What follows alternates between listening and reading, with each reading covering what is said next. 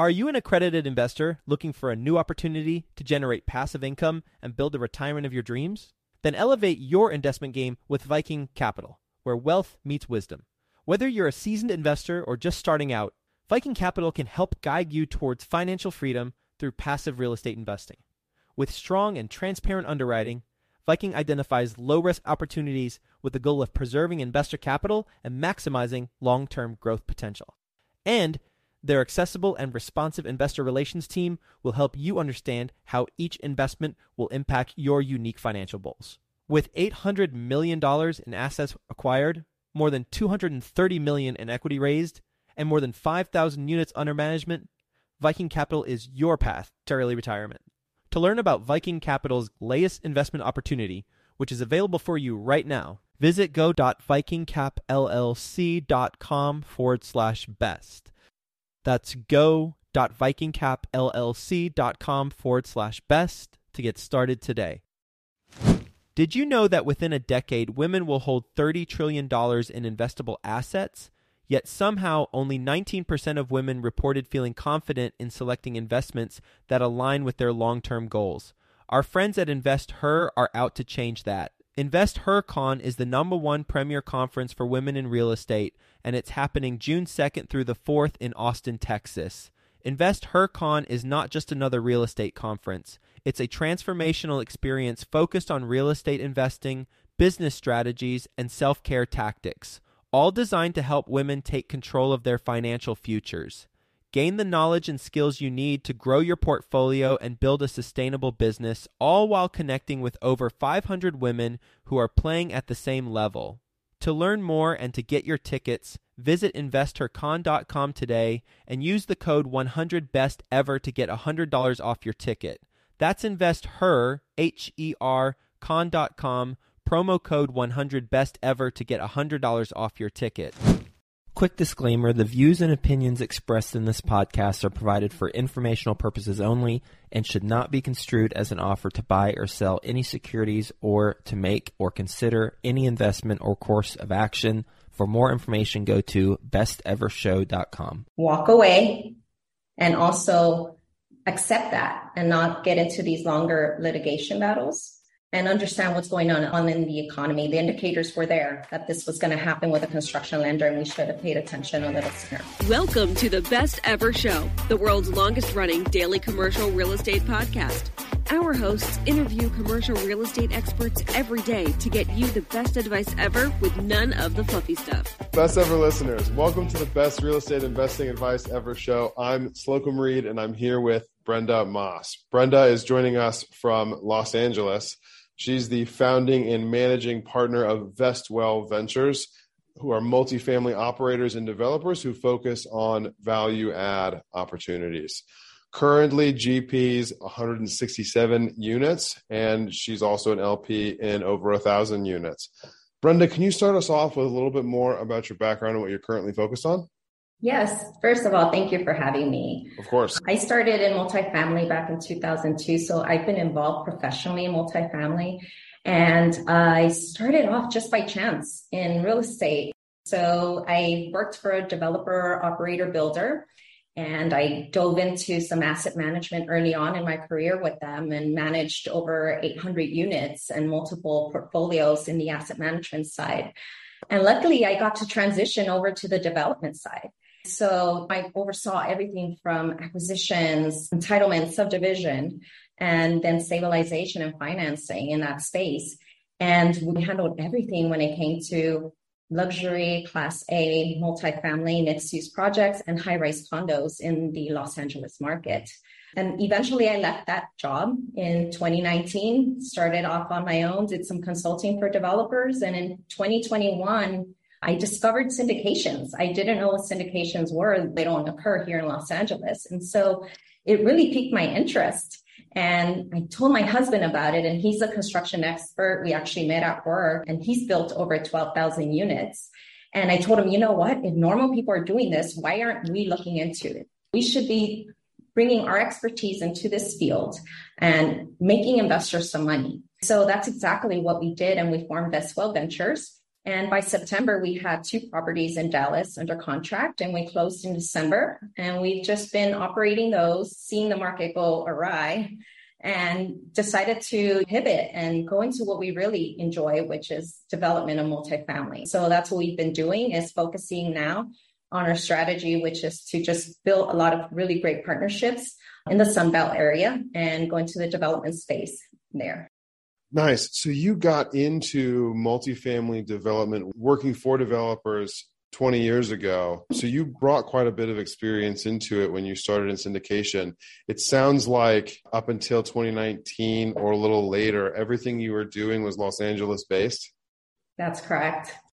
Gotcha. I have met a couple of people who syndicate opportunities in Los Angeles, and the opportunities are few and far between, in part because of the property values and the appreciation potential, but also because of all of the regulation involved. Sure. There are a lot of people who are making that move to invest in Texas. That makes a lot of sense.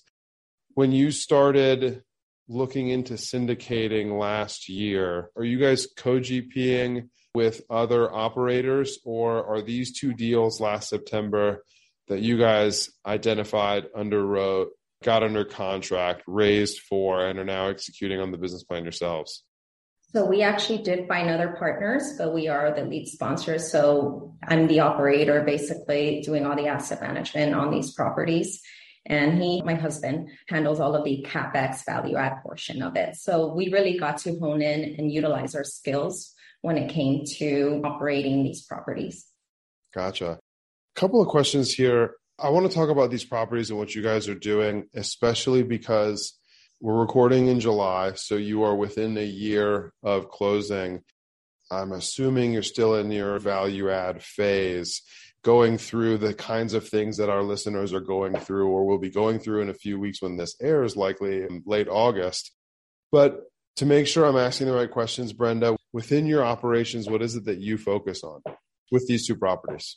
So with these 2 properties, it's so important to really know who your tenant is. So when we were doing the due diligence, we walked every single unit. I got to meet and speak to the tenants personally, so I understand what their ailments are. And believe it or not, I grew up in a very similar situation. So I understood that they truly are the type of tenant that need a place to lay their head. They're our workforce type of individuals. So for us, it's really important that we are able to provide a place for them that's not just improving, obviously, the living conditions, because there were some deferred maintenance issues within the buildings, but providing the basic items that some of these families need. For example, just upgrading the playground area, creating secured access for them. And so much more is being spent on just the things that were deferred over time.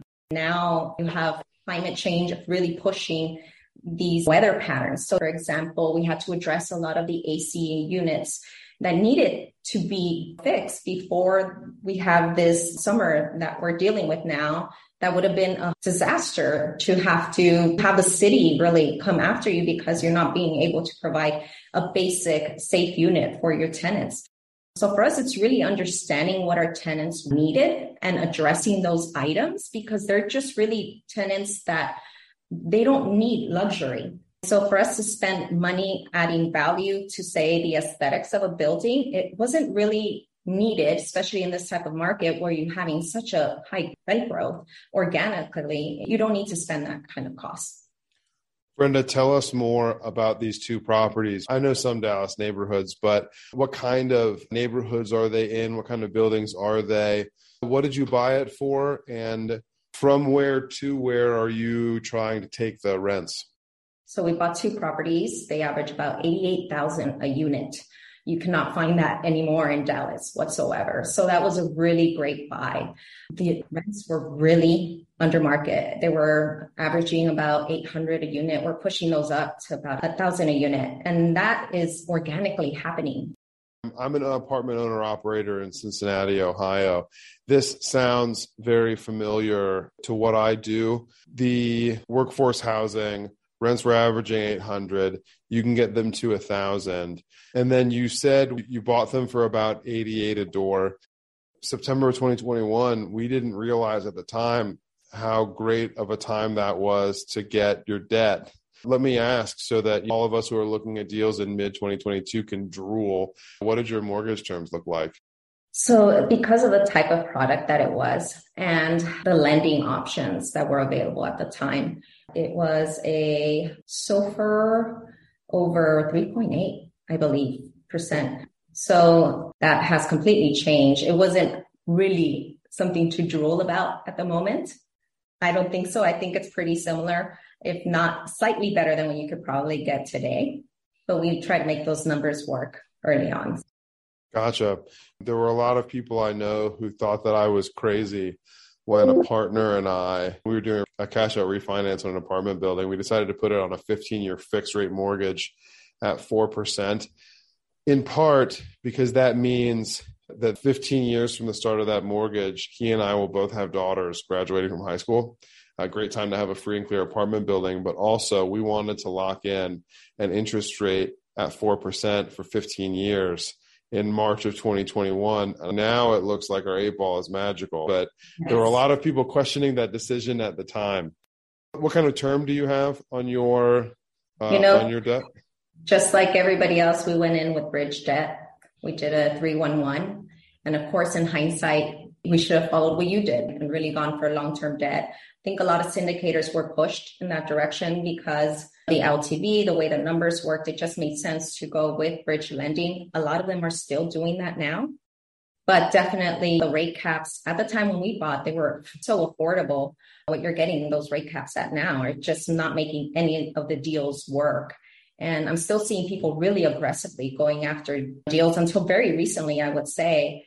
And that was always a red flag for us, which is why we decided to transition over more into the development side and go back to our roots, was because of that, because we saw that there were a lot of red flags in the market. And having us gone through the market previously in 08, 09 and having experienced that, you kind of have some PTSD. So everybody is going crazy, overbidding. We took a step back and we said, the indicators are there.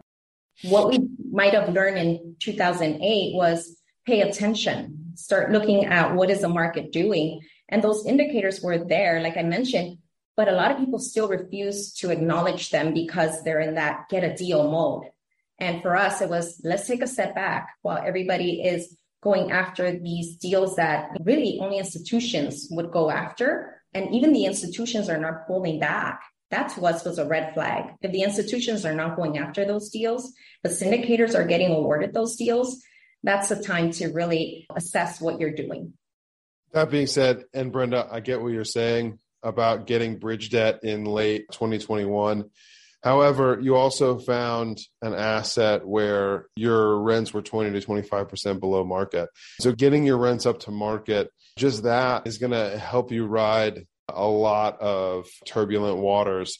You said the rents are naturally going from 800 to 1,000. Are you also finding opportunities to increase from 1,000 if you improve the units significantly? I'll be honest with you. No, there isn't. I think right now that with organically how rents are going, you are able to increase this amount without doing really much to the units. Frankly, spending money to improve some of these units, in my opinion, is not something you need to do when organic rent is happening naturally.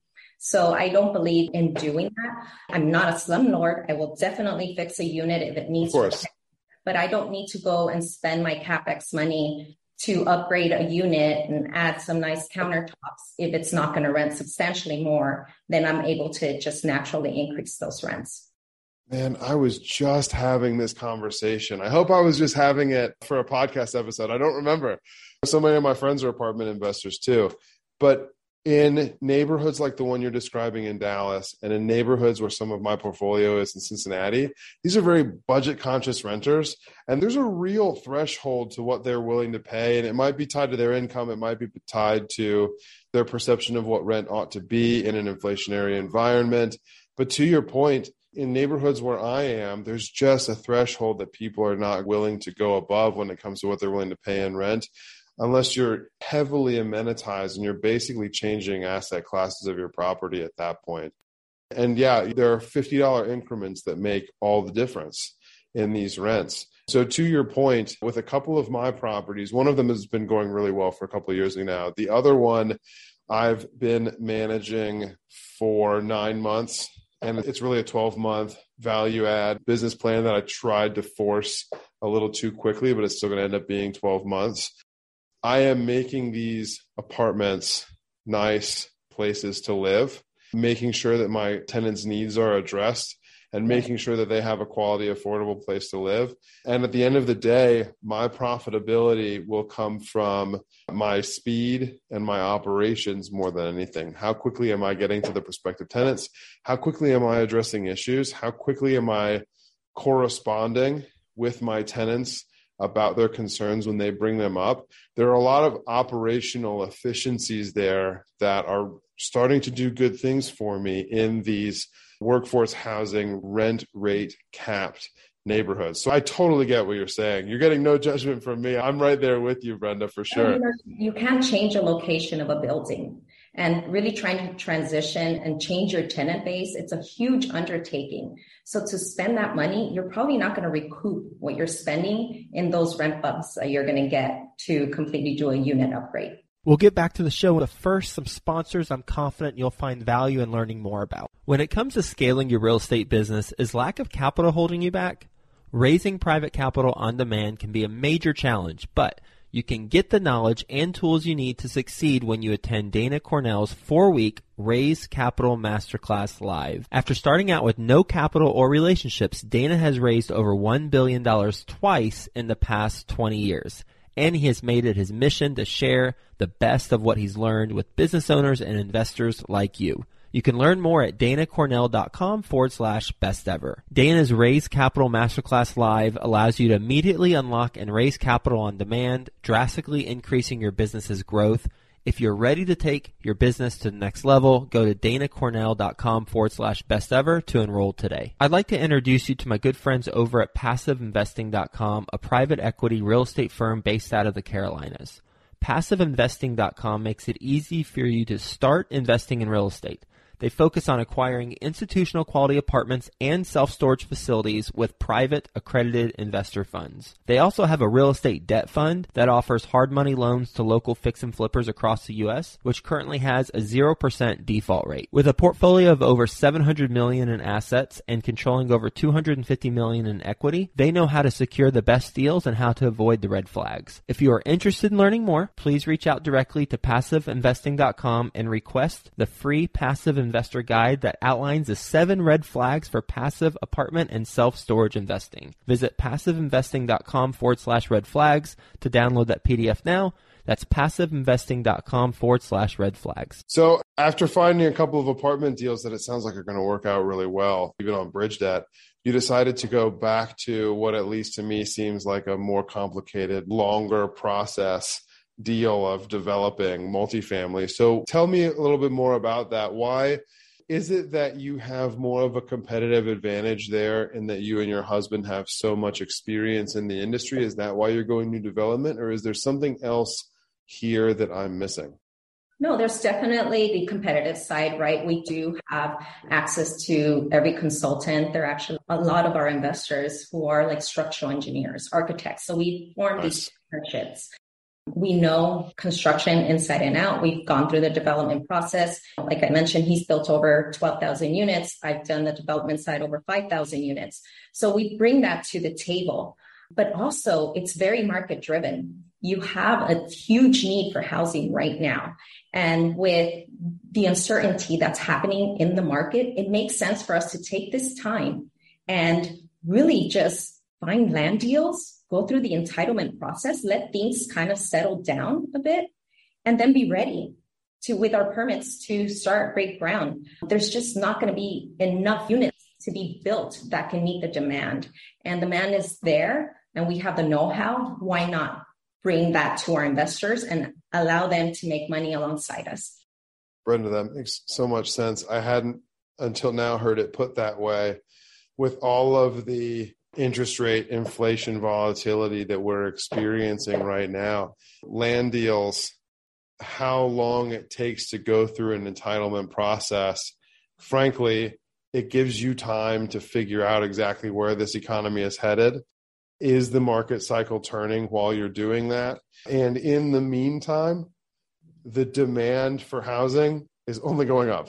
And so whether or not the economy is better for what you're looking at a year from now or 2 years from now is not going to have an impact on the demand for the thing that you want to build. So that makes so much sense. It's not. And in the meantime, we get to add value to land, right? While all the is getting figured out. So that's exactly what we want to do, is just take this time and take advantage of our expertise and do exactly what we know how to do. Are you under contract on any land deals right now, or have you acquired any? We've fallen through out of some of them. And to be honest with you, I'm seeing a lot of new land deals coming through and prices dropping. So now we're getting to pick and choose, and we're being a lot more selective now. That's awesome. From the time that you get a fully signed, accepted contract, from that time, how long do you anticipate that it will take to have a fully constructed, fully rented multifamily community? And are there stopgaps along the way, or are there times during the development process where you've added enough value that it may make sense to go ahead and sell and deliver a high but sort of premature return to your investors? There's different strategies you can take. You definitely want to mitigate your risk as you're moving along. So one of the things that we want to do, well, first I'll answer your timeline question. It all depends on what region you are investing in. Of course, so if you do Los Angeles, for example, from the time you purchase a property to the time you finish construction, it can be anywhere between 36 to 48 months. It can be a much longer process. And hopefully you don't have any appeals. But then if you go to somewhere else where zoning is less regulated, they are very business friendly, there's not a lot of barriers to entry, then it shortens that time period. It can be 24 months to 36 months. It all depends on the scale of what you're building. Now, when it comes to when you want to be able to give your investors a return, we look at it like we break it up into different investment opportunities. So we can either decide that we're going to raise all the way through RTI, which is getting the permit. That allows us to then flip it and sell it. We can sell it to another developer who wants to build it. So that's an exit strategy. Or we can see it all the way through and either allow more investors to come in at the RTI stage or raise it all from the very beginning and be able to then sell it, stabilize, and then sell it at the back end once we have all the occupancy and be able to just upload it and dispose it to the next operator. How you said you're getting to be more picky now about land deals. What markets are you looking in for land deals right now? And how do you decide which land deals are the right ones for you guys? What are the attributes of that land that make you want it? So we've actually partnered with a really great architecture firm, and they have done studies on what a typical city block will look like.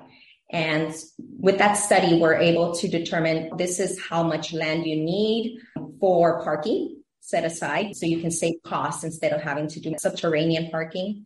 You can then just build a city block of parking. Most of the time, what will cost the most is your podium when you're building a new building. What's most important for us is not just the size of the land, is how are they treating developers coming into their town?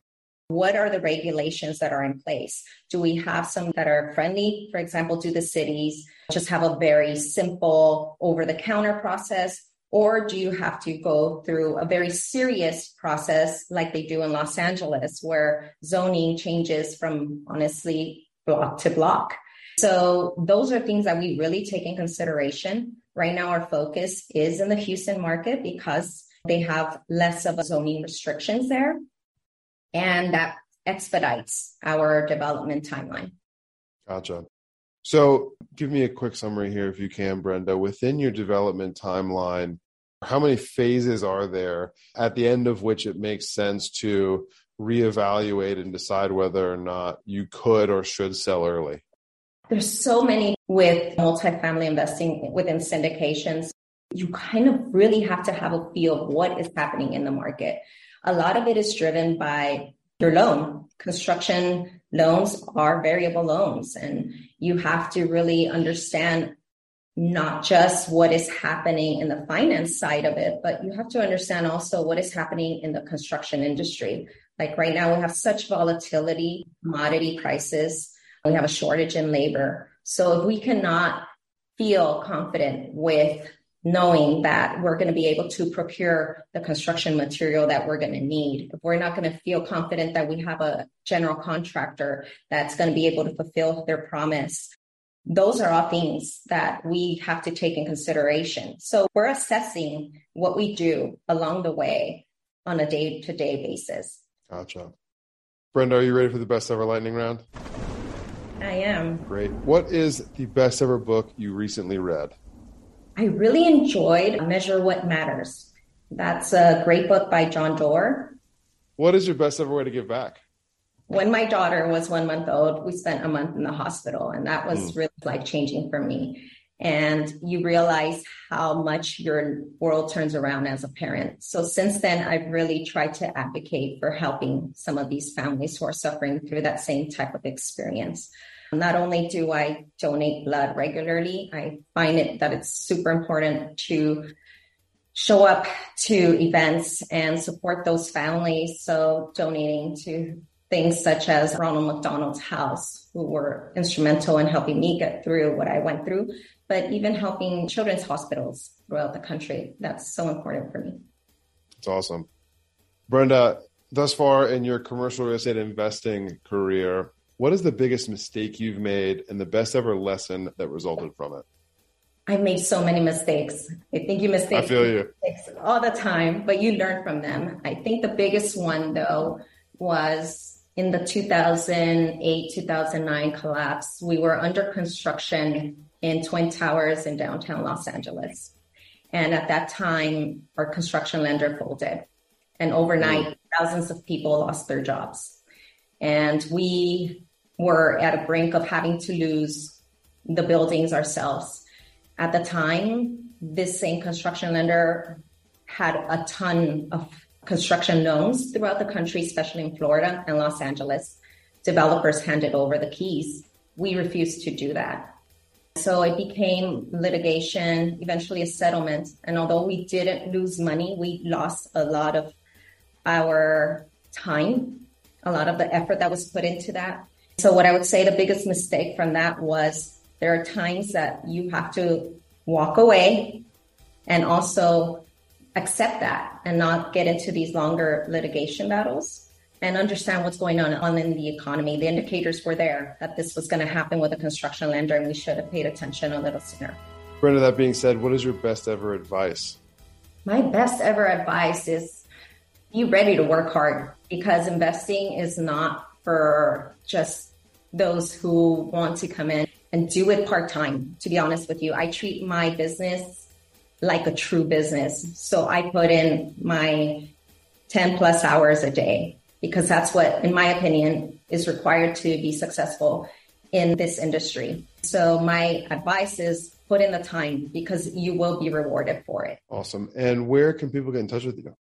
I'm on Facebook, LinkedIn by my name. I'm on Instagram, Brenda Does Real Estate, and of course, our website, theswellventures.com. Those links are available in the show notes. Brenda, thank you. Best ever listeners, thank you as well for tuning in. If you've gained value from this episode, please do subscribe to our show.